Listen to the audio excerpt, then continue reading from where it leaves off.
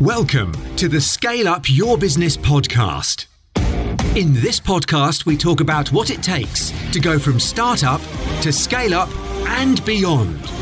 How to significantly grow your business, create freedom, build wealth, and live life on your terms. Featuring some very special guests and experts to give you advice and direction on your journey. And now, introducing your host, entrepreneur, investor, and scale-up specialist, Nick Bradley. Hi everyone, it's Nick here, and welcome to Scale Up Your Business. So today we're going to continue the theme around investment. Now you may be thinking, that's a bit strange, Nick. We're still in this kind of lockdown with COVID-19. But you know what? There has never been a better time to be thinking about investment than now. Now I know lots of people are struggling with their businesses. They're thinking about cash flows. All of that is critical. That's about survival. But actually, you should also be thinking about what happens when the world goes back to some form of normal.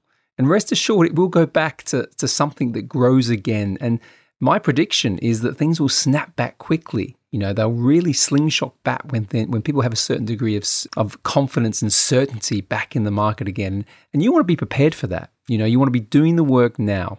So the topic of today's episode is going to be improving the relationship between investors and entrepreneurs. So whether you are an investor yourself and you're looking to find great businesses, great opportunities to grow your wealth, or whether you're an entrepreneur and you're looking to find funding, how do you bridge the gap between those two things? Okay, so I'm delighted to have on the show Dr. Eric George. Now, Dr. George is an internationally renowned hand surgeon turned serial entrepreneur. It's quite an interesting story in its own right. He's an investor, philanthropist, he's an author. He's got a great book which is called We Ditch the Me Mindset and Change the World. Thoroughly recommend giving that a read. And he's also the founder and CEO of Erg Enterprises, the founder and CEO of the Hand Center of Louisiana, the CEO of Omega Hospital, and the chairman of East Jefferson Ambulatory Surgical Center. So this is a really fascinating interview because not only is this guy incredibly successful, but he's got a proven track record of investing in small businesses, demonstrating viability, but businesses that lack the capital and the know-how to reach their potential. So I know that's a lot of you out there. And he's pioneered really interesting forms of investing, including a focus on historic preservation through real estate investment. So fascinating guy. I really enjoyed this conversation. Sometimes you get people on the show where you have a really good connection. I can tell you, speaking to Eric was just one of those. He's just got such a great philosophy on life, such a great person, really, really connected, if you like, with this idea that the world works through networks. And his big thing is that even when he was a surgeon, and he'll tell this story better than I can explain it, but when he was a surgeon, how he was helping people get their ability back through their hands, through being a hand surgeon. He's taken that concept of help and network and connectedness, which we talk about, into the world of investing and entrepreneurship.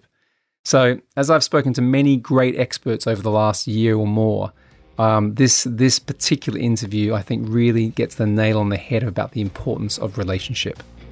So there you go. That's Dr. Eric George. I'm delighted to have him on the show. So I hope you enjoy the episode. Welcome to Scale Up Your Business, Dr. Eric George. Hi everybody, it's Nick here and welcome to another episode of Scale Up Your Business. I am absolutely delighted to have with me today Dr. Eric George. Now, Eric is an internationally renowned hand surgeon, serial entrepreneur, investor, philanthropist, and author. In fact, as I was kind of preparing for this interview, I read his amazing book, which is called We, and we're going to talk about that today. And I'll tell you what's really exciting for me today. As we record this, we're going through, oh God, what would you call it, Eric? Something that I don't think anyone's seen in their lifetime with the coronavirus. Wow. Crazy stuff down here right now. It really is. It's mental, isn't it? Well, I'm sure we'll talk about it, but I mean... Great opportunities, though. It is. Well, because your book, We, talks about connectedness. And I think, being connected right now, considering everything that's going on in the world, all the challenges, there's probably not a better message to be discussing today. So welcome to the show. Thank you. I'm happy to be here. I'm honored to be here, Nick. Thank you.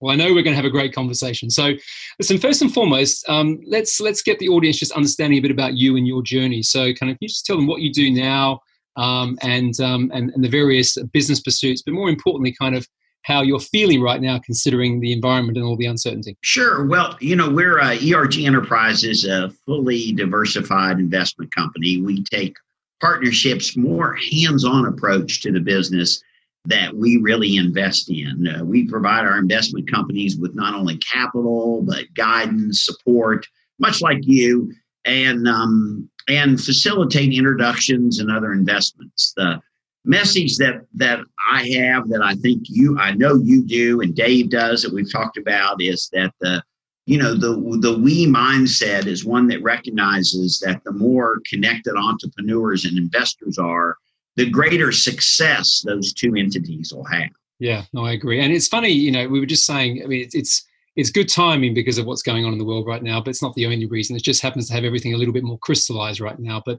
the idea of connection, trust, rapport, I know these are some of the concepts that we'll speak about today. It feels like now more than ever, these things just need to be understood and applied.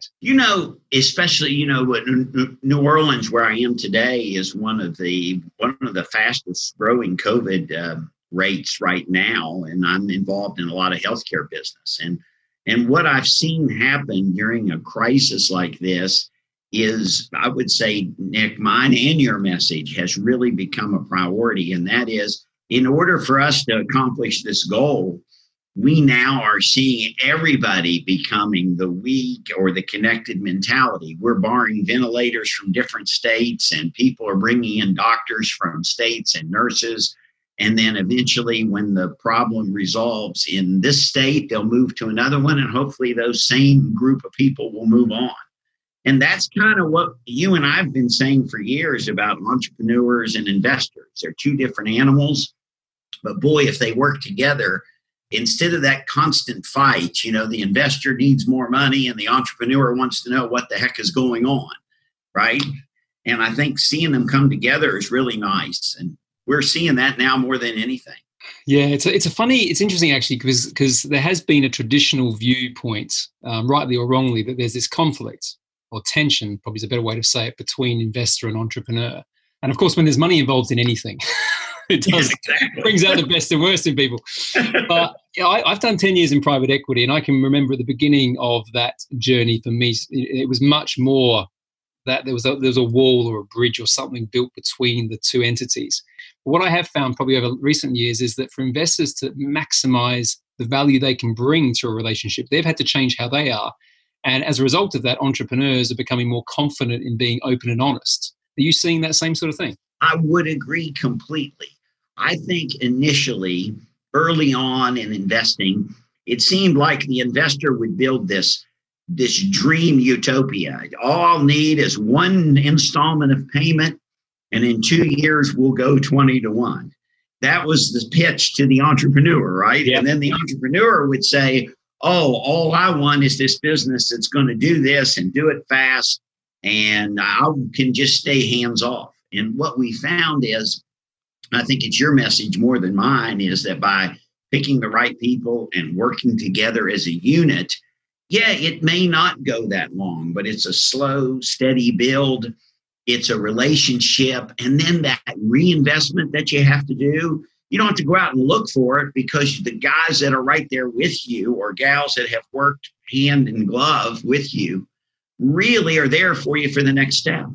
And that's really worked out very well for me. And I know it has for you as well. No, well, let's talk about your career, your journey, to say, because it's pretty interesting. So as we're recording this, I can just sort of say to listeners, there's a lot of hands. Yeah, there's heaps of hand statues behind Eric here. Some really interesting ones as well, like clocks, and I can't really work it all out. Right. But how does a literally world-renowned hand surgeon move into kind of entrepreneurship, investments? Well, it's quite unusual, isn't it? Thank you for the opportunity to share this with your audience. It's really exciting. I am a hand surgeon, and I still practice hand surgery, and it's a subspecialty of either plastic and reconstructive. But, the the touching people, touching their hands, and everybody in every walk of life, children, rich, poor, the laboring man, the ditch digger, the rheumatoid, the child with the congenital. In any given day, you meet all walks of life as a hand surgeon and you treat them. And as I became more involved and more caring for people, I met all walks of life, businessmen, women invested in new startups. And in about 2004, a hospital that I worked in really was able to capitalize on some of their ability to do things more efficiently. And so we put together a group of doctors and started our own hospital with individual specialties. That kind of rolled me in, and I'll summarize, into hospitality, which is very similar to healthcare. So I opened some satellite offices in hospitality, then healthcare, and then rolled into multiple other startups and businesses. But my true love is still the ability to touch patients and hold hands with people and be involved. So needless to say, there's a lot of hands behind me, all gifts for patients, by the way. Is it? Yeah. Wow. It's funny because there was a piece in your book, which I liked towards the end in the conclusion, which I said, when you spoke to your father, and I think he made this point around the uniqueness of your work as a hand surgeon and as a serial entrepreneur. And I think I get it totally, because you can't be probably more connected to people in the job of what you have done, being a surgeon or being a physician in some ways, because you see the best and worst of everything, don't you? I mean, you must see people in their lowest point and to some extent the euphoria of that as well. And as he put it, you're at the micro level taking care of one-on-one, and then you're at the macro level looking at a business that has 400 or 500 employees. But, the message is the same. And that is, if you're my patient, Nick, it's a partnership, just like the entrepreneur and the investor. I say to you, listen, I put the plate and screws in your hand. You're an athlete. Now it's up to you to do the range of motion or do the therapy. You come back and have expectations from me. What can I do to help you get to the next step? I have expectations for you. And it's really a we mentality. And then at the end, we shake hands, and hopefully you've moved on, and you then say, hey, if you have a hand injury, come back and see us. So the business mentality and the care of the medical patient, particularly a hand patient, are so similar. And I've been able to uniquely bond those two. Yeah, I love the focus that you talk about in terms of, the same approach or the same philosophy, if you like, if it's one-to-one, is the same in scaling a business, because ultimately it's still about one relationship at a time, isn't it? Yes, it is. It really is. And, I think that, as you've pointed out so well in many of your podcasts, that it's all about that team effort and really getting to know the people. I think early on, and I know you started early in business, there really was that distance. They were almost two different entities, and how we communicated was harder. And I think people like yourself have really helped us all to understand that if you really dig in and work together, it's a much more successful partnership. And funner, don't you? And fun. It is, and fun, exactly. And fun is often missing. But just to bring back to one of your points there, it's such a simple thing. It's such a simple thing. The idea of building trust, rapport, having a strong relationship with someone. It's funny, people ask me all the time, and it's a bit of an overused concept in the marketing world. They say, oh, what about B2B or B2C, right? And I go, well, they don't exist anymore. Well, they actually never really did. It's P2P, it's person to person. Because ultimately, whether it's a company or an individual, there's a relationship that needs to be had with the individual for someone to then decide whether they're going to work together. I agree. Absolutely. And how you find those people, and I think I talked to you about this earlier, how I think finding those people and looking for you made a great point of that early on, and attitude is as important as aptitude. And you've helped me to understand that. And so we look for that gel now more so. And even in a business, I invest more in people and less in the business. Early on in my career, I looked at the business and less in the people. Would you agree? I 100% agree. And this is, as I was going through, obviously doing a bit of research before we spoke and looking at your company Erg Enterprises, which I want to talk about as well, because I think the philosophy, it comes out very strongly that you're very values-led in your investment strategy, and obviously this is the way you are, okay? How have you found, when you're kind of working with entrepreneurs, how have you found that they have responded to that? Because it does feel different to what they may be expecting if they're coming to find investment from someone. And responded to what? I'm sorry, Nick. Responding to the approach that you have with your investment strategies with Erg Enterprises, because it comes across as very much a people-orientated approach. Wow. I think it's fascinating. I think you'll find that some are, and you'll love this for your audience, some go the other way. I mean, some say, oh no, we're not people person. We don't have time to do that. That's not our thing.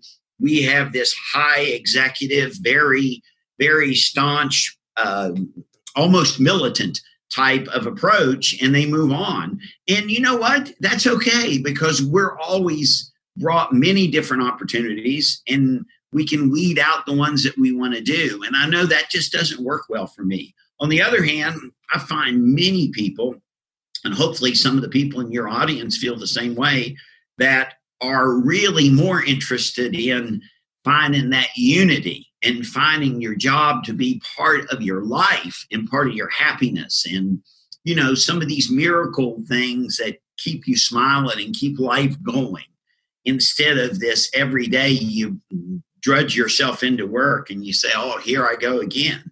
And our businesses, I think we all love them. And you know what's great, and I don't want to belabor this, but when they're truly invested in the deal, whether you're the entrepreneur or the investor, and we're partners, when things don't go well, everybody feels it. And you know the party that may be responsible for the mistake or the thing that didn't happen. You don't have to discipline that person. That person doesn't, you have to say, oh, wow. And they say, well, screw this, I'm going home. They feel it worse than you do. And so it's almost like a lifting up of their spirits to say, hey, that's okay. We'll get them on the next round. Whereas some of the older companies, it was like, hey, I'm doing all this for the guy at the top anyway. It's 5:00. I'm ready to go have a drink, right? Well, even in traditional private equity investment, as I said, I've seen a lot of change in that sort of area over the last decade. It used to be very much that there was management and there was investor, and as I said, there's a wall between the two. And actually, the kind of milestones or the objectives for the management team, if you like, would always be just pushed a little bit farther ahead. You know, you can almost get it. But the point is, you know, quite often you were always positioned never to really achieve it. You know what? That's really true. The little breadcrumb is out of your reach, right? Just throw it a little bit further. Reminds me of, do you remember that image from years ago where they'd have like a donkey with a carrot on a stick? Just in front. And the donkey keeps chasing it. And there's a reason why it's a donkey, because, you know, let's just say, you know, you may not be the brightest animal in the park. But I've seen, you know, to shift the point, I've seen now, certainly some of the firms that I work with, much more creative, much more collaborative. To your point, there's a coming together to do something here. Everyone shares in the value in a proportionate way. And what it does, and I just want to make this point, I think it's important because it's kind of where you're coming from too, is that you see the management teams, you see the CEOs of those businesses relax a bit. Yeah. And they're not operating from fear. They're operating from, you know, a place where they've probably got more strength anyway. I absolutely agree with that. And I think, you know, by doing that, you set realistic expectations. You establish more transparency early on, don't you? You know, some of those goals that are so hard to achieve early on, and with everybody working together, you know, you can expect more. Everyone knows their expectations on both sides. Yeah, indeed. Kind of what I was saying. And did you, and let's talk about the culture of this, and again, the philosophy of how you do this. Did you intentionally create this with your company, with Erg Enterprises? Was it something that was defined, or did it just grow organically? I think it grew organically. I really do. I think that it probably established itself through my connection as a physician. And as I realized that instead of a dictatorial, you will go to therapy, you will do this, I found that by working with that patient, some of them need to be held. I do a lot of in this country, we call it football. Over in your country, it's a different football, but I do a lot of NFL players. Yes. And, those patients do not need motivation. Their motivation is driven, my problem is holding them back so they don't re-injure themselves. Other patients need to be seen on a daily basis. And I rolled that mentality kind of into my business world. And like, some of our businesses need daily inspection. Things are happening, and some of them are on cruise control. And so the we mentality became part of when I realized those people are the best businesses. And I think we've all made mistakes. I love when there's honest entrepreneurs like yourself or me who say, hey, let's talk about the things we've done wrong. And early on, I didn't see that. Early on, I was here and they were there, and it took me some time to learn, the team approach is really what we're doing here. Yeah. Works. And in terms of, because I think this will touch a little bit on terms of how you've written your book, We. But when you said beforehand, one of the things you look for is probably more the human aspect as opposed to the financial. So you're looking to play the people, looking to the eyes and trying to work out who that. What are some of the characteristics you look for when you're going to make an investment or you're looking at an entrepreneur? I appreciate that. I'll tell you, I think that I like open-mindedness. I think that if I have a party that's with me or someone brings something to us and says, hey, let's do this, or hey, let's look into this. And the very first thing that comes out of their mouth, well, we don't do that. That's not our MO. We're not capable of that. That always worries me because I say to myself, why can't we learn about that business? Why can't we learn from other people who have done things successfully? That narrow-minded, it really scares me. And I've always been very open. Early on, we were taught through these MBA schools, stick with what you know, stay with what you know. And yes, early on, I think that's smart. If you know medicine, invest in medicine. But I don't agree that as you grow, these people and these connections are the same. And whether you're selling bags or whether you're selling tech, they're all people who want to make things work. And that's what I look for, people who all have that common goal. I like people who listen. I like people who are open-minded. I like people who listen to podcasts. I like people who are interested in what Nick Bradley has to say or what other people have to say, because those pieces of advice are implemented in my daily activities. Are they not in yours? Yeah. Well, we were talking just before we started recording about one of the privileges I have is having, amazing conversations with interesting people, right? Like this. This is amazing, right? I enjoy this. But there's a thread that comes through. And one of the things that jumps out is people who have a growth mindset. They're curious, they're open-minded, all the characteristics you were just talking about tend to work on themselves. They tend to have, strategies, if you like, or practices around personal development. Wow, you know what? That's revolutionary to me. And that's very, very true. I would say 100% is each day as I see more and learn more, it helps me to become a better person. And hopefully, I see now with this COVID-19, maybe a couple of years ago, I would have seen this as a crisis or a problem. And I almost see this as a miracle, as things are going to really come out of this. There's going to be some really positive things. We're going to learn a lot of virology. Look at what we can do now with the computer. People are at home. We've realized how many people can teach from home, how much we can learn from these kind of connections. But I think there'll be some great opportunity that arises from this, don't you? 100%. And it's funny because I have conversations daily with people who are finding this challenging, right? So they often reach out through the various things that I'm doing or even through my other businesses, right? But you see two types. You see people who are absolutely overwhelmed by what's going on. In fact, the word that was coined to me a couple of weeks ago by someone is I'm now going into hibernation. And I didn't know. I sort of said, because I'm quite direct, right? I said, I'm not going to judge you. That's not what I'm doing. Right.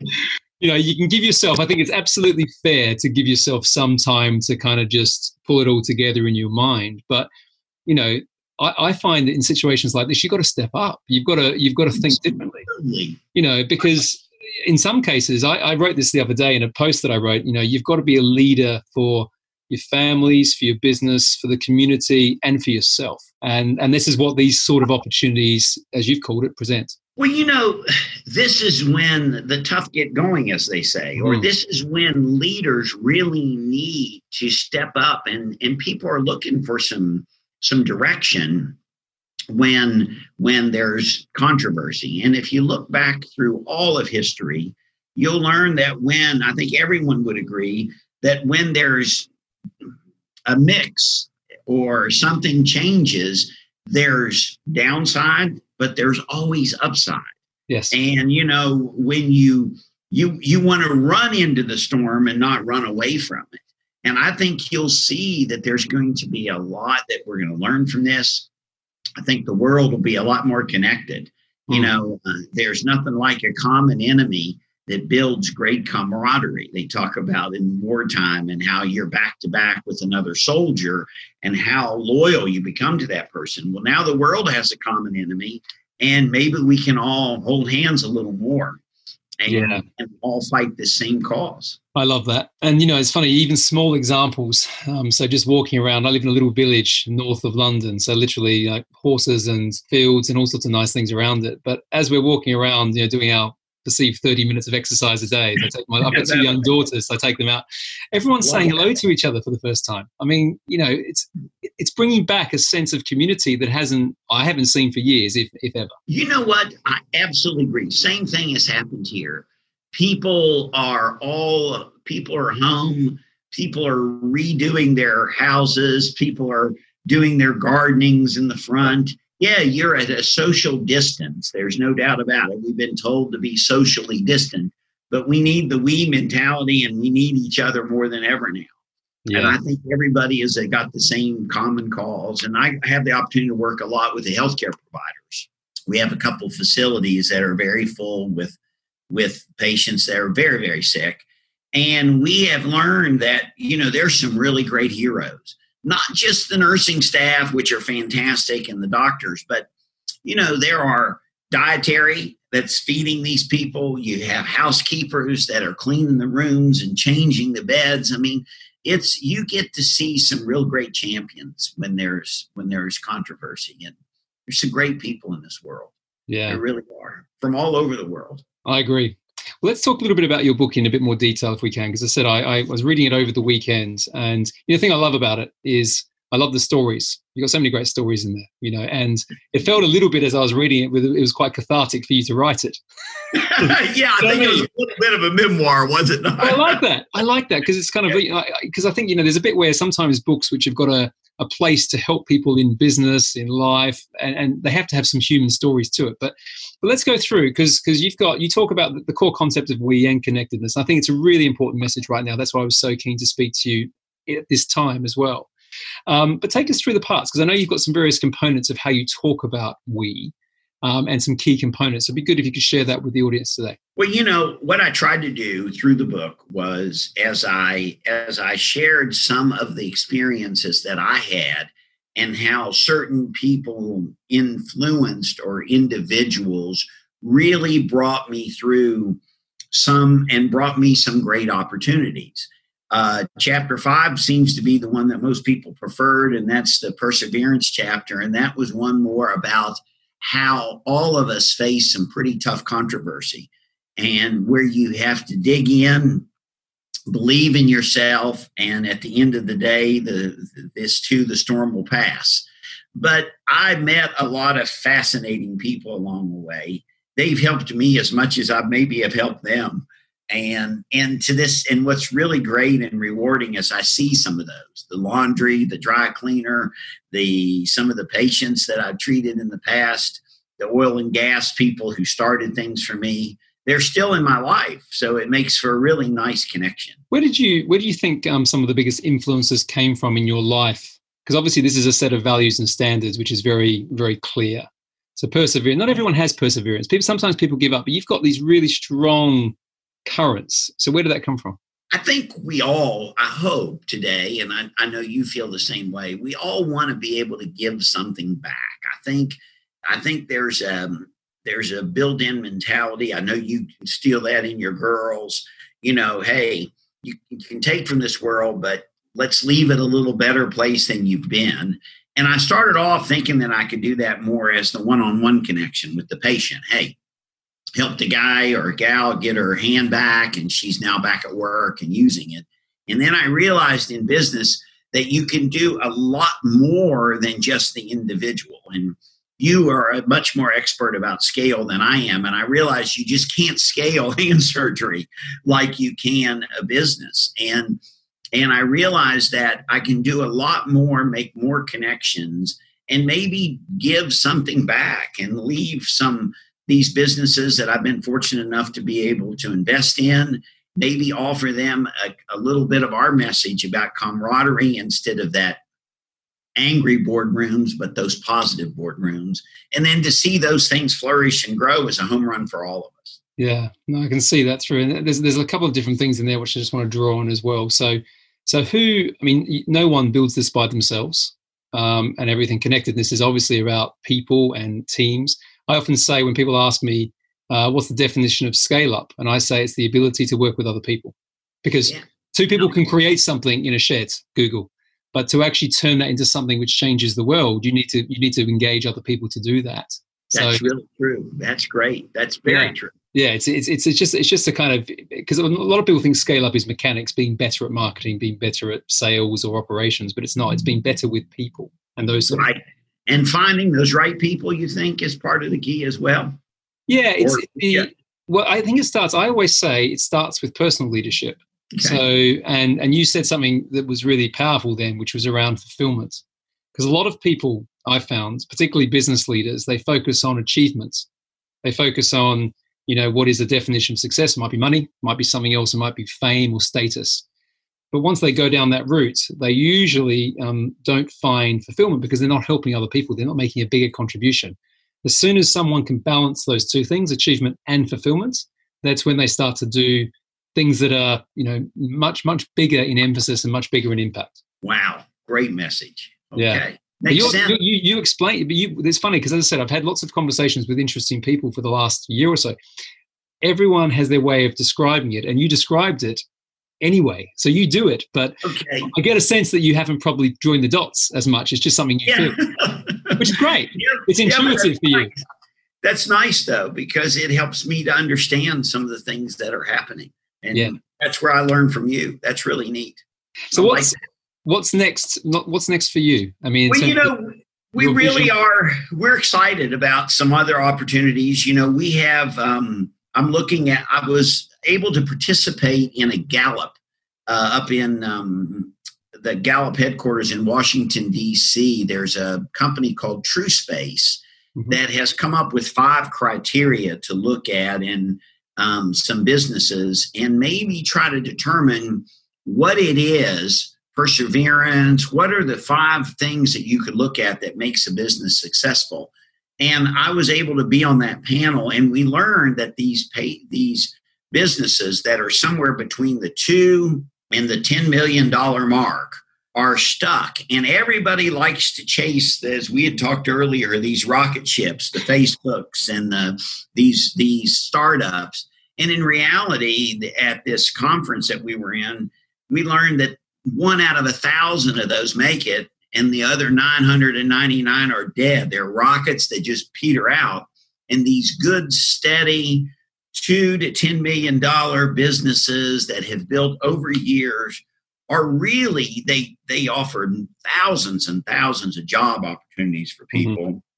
And all they need is a little bit of help and a little bit of guidance. And so we were trying to come up with some criteria to help those people between that $2 and $10 million range. And I've really gotten some great opportunities. And Nick, that fits right in, the advice that you can offer so many. And so many of those people are just stuck in that little space and just need a little push. Well, that's the sweet spot. Really it's fascinating because we did talk a little bit about this before we started recording, but that is exactly the sweet spot where I invest. And there's multiple reasons for that. I've got a partnership with an investment group in Baltimore called Prox Capital, and we only focus on businesses that are a little bit traditional. Let's say they don't have, they're not the tech startups out of San Francisco. They're run by people who have, been in the businesses for 20, 30 years. There's love, there's sweat, there's toil. They've got amazing relationships with customers. They might even have the same person at the front desk who's been there for 20 years. All this sort of huge amount of cultural power in these businesses. And we get involved because a lot of these people kind of are reaching retirement age. And they sometimes haven't got succession plans, and for them, it's more about the legacy as opposed to necessarily making a lot of money, but it's a combination of things. But we normally get involved in those businesses, and we put some investment in, and we either acquire them or do something else. And we allow them to continue, flourish, and survive and be viable. That's great. In a world that's changing. And that's where I spend most of my time. So it's fascinating you say that, because I think that's an amazing space, a really amazing space. And those people are, as you just alluded to, those people, it's all about their heart and their soul. I found it pretty exciting in that, some of them spend a lot of time chasing new customers, and this data of thousands and thousands found that actually you should spend more time with the customers that have been always loyal to you, because the new customer just jumps from space to pace. I mean, there were so many things that were enlightening to me about that. Like you said, it was more about legacy than it was about profit. It was, how can we keep our name? And we've sold this business or this particular product for years, and we want to keep selling it long after we're gone, and people count on us. And so I love to hear that. And I learned a lot about that space. And you made a good point, I think, about job creation as well and community, because I think global smaller business is again an untapped area, because people, for whatever reason, have shied towards as you said before, the sexy disruptive technology. But the fact that some of these businesses have been pivotal to their communities, and I know you've done a lot in your community in Louisiana, New Orleans, and I bet a lot of that is supporting small businesses. It must be, to be able to get things moving again. It really is. We have a lot in Louisiana, particularly New Orleans, is a very heavily hospitality-driven community. So we have 8 or 9 hotel properties that all offer different kind of. We have a few of the really big block hotels. We have a few of the specialty hotels. We have some restaurants, and we have some bars, those kind of activities. So the hospitality industry, we have a theater in the area. We also like to do a lot of the historic restorations with some of the historic tax credits that have come. Yeah, fantastic. And we've learned a lot about those. And I think post the COVID crisis, there's going to be a lot of tax credits and opportunities for investors. And I really encourage people to look into those, because those are ways you can jump into projects, and really it's exciting for people, and there's some opportunity there. And what if we go into kind of your investments currently, not the detail of all of them, of course, but what's the general message that you're saying to the businesses that you've invested in now? So there's a concept of survive and thrive and all this sort of thing floating around the place. What's your position on that? Well, I think what we're saying is, there's going to be some government assistance in this country that's going to help to bring back a lot of the people that have been furloughed in this world. I think that there'll be a lot of pin-up frustration where people have been pulled back. But as soon as the gates open, I think we'll see a tremendous surge. We have a very good analogy here, and that was Hurricane Katrina in 2005. Yeah, absolutely. Which struck New Orleans. And during that year, there was a lot of people who left the country, who left the area and said it's never going to come back. But in fact, not only did it come back, it came back stronger, because so many people wanted to support an area that had been hit in hardship. And I think this country, and I think your country as well, I think all the people will say, let's go back now and let's support the restaurant down the corner that had some rough times. Let's go to that baseball game or that soccer match that we haven't been to in a while, and let's buy a hot dog, and let's do those things that everybody's looking for. So that's my message. I think that, yes, there'll be a reset button. There'll be some changes. But I think if you've got the right attitude and you look for opportunity, it'll be there. That's my message. And has it changed your investment strategy very much? I mean, in terms of, are you slowing down a little bit now and just being prudent, or looking at different types of businesses? Yeah, I would say what it's done for us is we're conserving a little bit of capital now more than we have. Mm-hmm. In other words, we've throttled back a little bit on we're still moving forward on construction. We're doing a couple of hotels. We're still moving forward because the construction world has not been stopped. But the hospitality industry is really slowed down.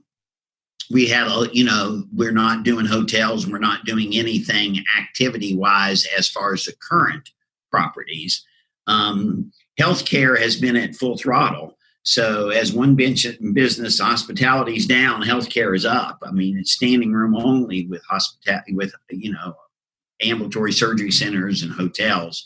But I think what we're going to do is pull back some of the capital, see which direction things go, and then look for great opportunity in investments. Yeah, it's this last week I've had 3 or 4 separate opportunities land on my desk from private equity firms looking to invest. So, again, I totally, what you said around sort of making sure managing capital is key. Well, cash is king is probably the other way of saying that right now. But at the same time, there are going to be businesses that need that injection of capital and the injection of expertise. Good businesses that are just, right now are going to be struggling because of the macro environment. But people, I think, are open-minded. I'm certainly seeing that in the UK and some of my contacts in the US as well. You are. I think that there will be some opportunity. I think there'll be some businesses that'll use this as an opportunity to say, okay, we were kind of on the edge and we're done now. I think we'll see some new shifts. I think we'll see some new changes. I think there will be some people who are on the cutting edge who are looking for this opportunity. People who are saying, hey, now it's time to get in and do some things. I also think some of these new technologies like that we've learned what you can do from home, and some of these delivery businesses and some of the studies that we've done. Wow, what opportunity there, huh? Yeah, I've been looking at this space for a while. I work a lot in the online education space, so I spend a lot of time investing in those businesses. And what you're finding now, a couple of the people I work with, they're getting almost oversubscribed, because this was happening anyway. The ability to be able to work remotely, to be able to connect in the way we're connecting. We haven't met physically, but I can tell we've got a really good connection, right? Similar values, similar philosophies. People have shied away from that, but something like this sort of opens the door to that possibility. So I don't think it's ever going to go back to what it was. I don't either. I absolutely do not. I think these, I have a young man that dates one of our daughters, and he's a teacher, and he's a Latin teacher, and he's staying with us, and he teaches. And he was telling me that he has all of these children that he teaches Latin to, and they're all on the Zoom space. And he said, actually, they're so focused. He said in the classroom, they're always messing and doing things. Now they're all focused. He said it's quiet. Each one can pop up and make their comments. He said the education system, he's got a board that he shows and makes comments. And he said, wow, the technology is really making for a better classroom than where it was before. Yeah. There you go. Do you think that's the case? I think humans find a way of adapting. Yeah. What I mean by that is I'm seeing businesses that have had, the way I describe it is something like this forces you to do the things you should have been doing anyway. Yes. That's true. Yeah, and you've got people who should have been innovating with their products and services 2 or 3 years ago. All of a sudden, they have to do the same thing in 2 weeks. You know what I mean? Yeah. And I think that's a powerful thing, because we will adapt. And a good friend of mine says that, commerciality always finds a way of shining through. I love that. But that's true. Nick, I'll tell you, we have a business that's one of our healthcare businesses. And we have a huge office space, 40,000 square feet. And when this all hit, we said, well, let's get our billing people off site and let them go home. Let's make this happen. But for years, we've been told, why do you have all these billing people in their cubicles all through this office space when they can be doing this at home? And like you said, it forced us to send them home. And we realized they can do it all from home, and the overhead costs are going to drop, and it's just as efficient. we really have learned a lot already. I agree. And there's also, I'm hearing from lots of people that idea of being connected and present with family has come back as well, because we're homeschooling our 2 young girls here at the moment. So my wife, surprised they haven't come up, actually. They normally come up. Yeah, I would love that. I love it. We would have had them on. Everyone knows on this podcast, as I said, I don't edit anything back. So wherever the podcast goes, it goes. But you know what? It's great. It's lovely. You had a lovely weekend, even though we can't do what we'd normally do. But we're more connected now. And I think that's just got to be good for people's psychology and their kind of emotions and their mindset as well. I think it also helps us. We've all learned now as we're doing podcasts and talking with each other that we're all really the same. I mean, you can catch me at home and there's my daughter walks by or the dog shoots across the yard and you have your 2 girls that you're walking in. And I think everybody realizes, we really are the same people. We're all trying to accomplish the same task. And sometimes you pull yourself distance away from that by putting yourself in, this is the office and we're not allowed to have those connections. And I think some of the most warmest things are when the kids come out and jump on their dad's shoulder, or one of the news media. I think I was watching CNN I was on CNTV, and one of the kids came out while the dad was showing his graphs, and instead of saying, he just let her stand there.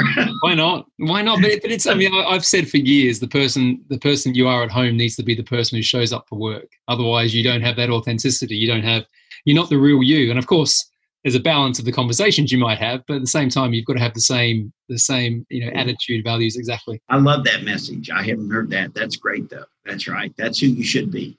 So I'm conscious. I'm going to ask you a couple of quick fire questions at the end, which I like to ask people. But before I do that, because you've been very, very generous with your time, is there any kind of final message that you would like to leave to entrepreneurs? Obviously the topic we talked around today was improving that relationship between investor and entrepreneur. Is there any final message you'd like to leave for people on that? I think if I could, and it may sound a little trite, but I would love to tell your audience that if there are people out there that are watching this that are discouraged, people out there who said, I don't think I can do this, people who say, well, I watched this, but that's just not me. I think I'll just go do what I've always been doing. That's not really what you want to do. You can do it. And you're already taking the best and the most important step. And that is you're watching a podcast, or you're reading something, or you're picking up a book and you're saying, I think I can do this. And so if there's one thing that I could leave for your crowd is, hey, don't be afraid to jump in the water. And there's so much help. There's books, and there's Nick's, and there's Nick Bradley and his companies, and there's Dave's that we've talked about. There's so many resources, and don't be shy. Get in the water, swim, and I think you'll love it. I love that message. I love that. And there's lots of Erics in this world who are prepared to help as well. You're right. There's a lot of people out here who want to kind of support people who are brave enough to do that, to jump in the water. I say at the end of every podcast, be grateful, be brave, have faith, and show up, which is a mantra for me. Yeah, but if you think about it, you break that down, you've got it. Being grateful for what you have, being present, being brave to jump in the water, to use your words, have faith it's going to work out, because there are lots of ways of people out there to help you.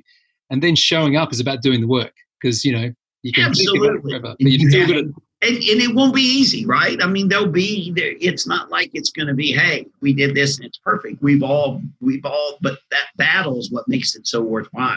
It does. All right, I'm going to leave you today. I said you've been generous with your time, Eric. I'm going to leave you with 3 questions, because I always like the answers to these, because they're always interesting. Nothing too scary, don't you worry.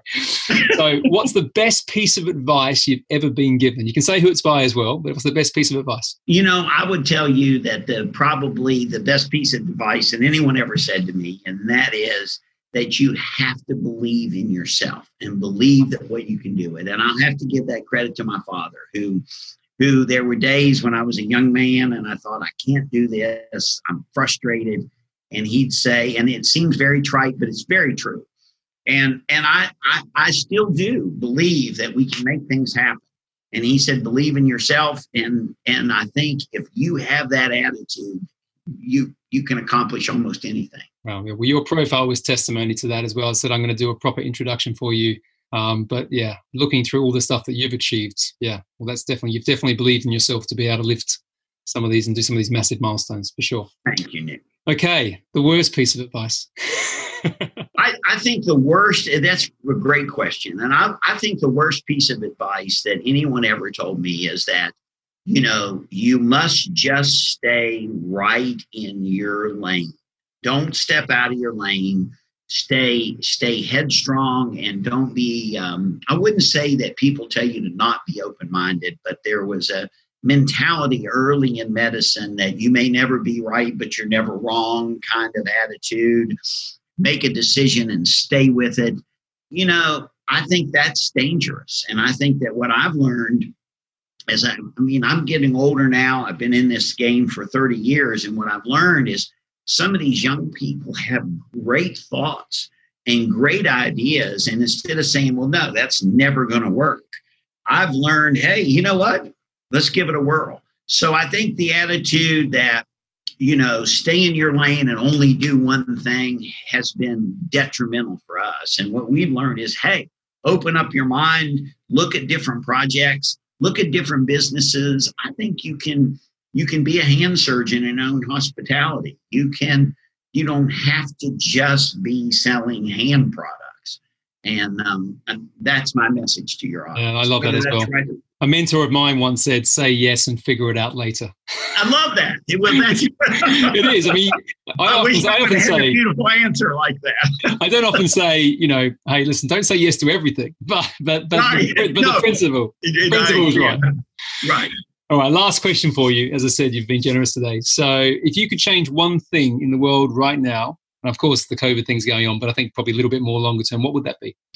Probably, if I could change one thing, I think that I would say to people that it goes back to my book, and that is that there's still a little bit of a sentiment out there that it's a me world. And we have some people in politics that foster it's about me. We have people in business that it's about me, and it's the empire. And I think that what they'll learn is that if you think of the collective, if you think of we, if you think of all of us working together, you'll be much more fulfilled. And I'm not saying if fulfilled means, financially, if fulfilled means spiritually, if fulfilled means, as you said, status, whatever it is that's important to you. If you share it with people, it has great value. And this message of me is really wrong. And the message should be we, and I think everyone would be happier, particularly the person who was the me who's now a we person. Yeah, I'll be honest with you that I was that person probably 20 years ago in my early career. It was more about me and what I could achieve. And then I got to a position, and most of the audience know this, I've told the story, where, I got burnt out, frustrated, angry because I wasn't sort of thinking about contributing or making a bigger contribution. I wasn't thinking about we, to use your words. So there you go. I think we've all been there. I think the people who really wake up and see that have all been at that point where you go down that path and then you realize this is not fulfilled. You're kind of an unlikable person. Yeah. You're not somebody anybody wants. And then all of a sudden you change gears and you realize, wow, this is a much happier life. It just changes. It changes everything. And I often say I wish I'd learned it earlier, but I'm glad I found it when I found it. And it's changed everything for me. So that's why, as I said, that's why I was so excited to talk to you, because, I knew from reading the book, I knew that we'd have a very similar view on things. Well, I'm really honored to be on your show. I really am. And I commend you on remarkable success, Nick, and you, and what great followers you have. And I think what you're doing for people is magnificent. So thank you. Likewise. Dr. Eric George, thank you so much for coming on Scale Up Your Business. And thank you for helping and sharing your message today. As I said, I'm very grateful. Thank you, Brad. So thank you, Eric, for coming on Scale Up Your Business. What a great guy, hey? Can you get a sense when you hear him speak just about how much he really values and thinks about people? I think I've worked with surgeons of all types, and I think one of the differentiators of really great people in that space are the ones who have empathy for their patients, but also have an unbelievable ability and talent in their craft. And I just love the way that Eric talks about how he has taken that thinking, that belief, that set of values, those standards into the world of entrepreneurship. So I thoroughly recommend you reading his book, but I also thoroughly recommend you just looking into what he does. And if you are an entrepreneur and you've got a business and you want some investment, have a look at his investment profile. There are different types of investors out there. I often talk about this.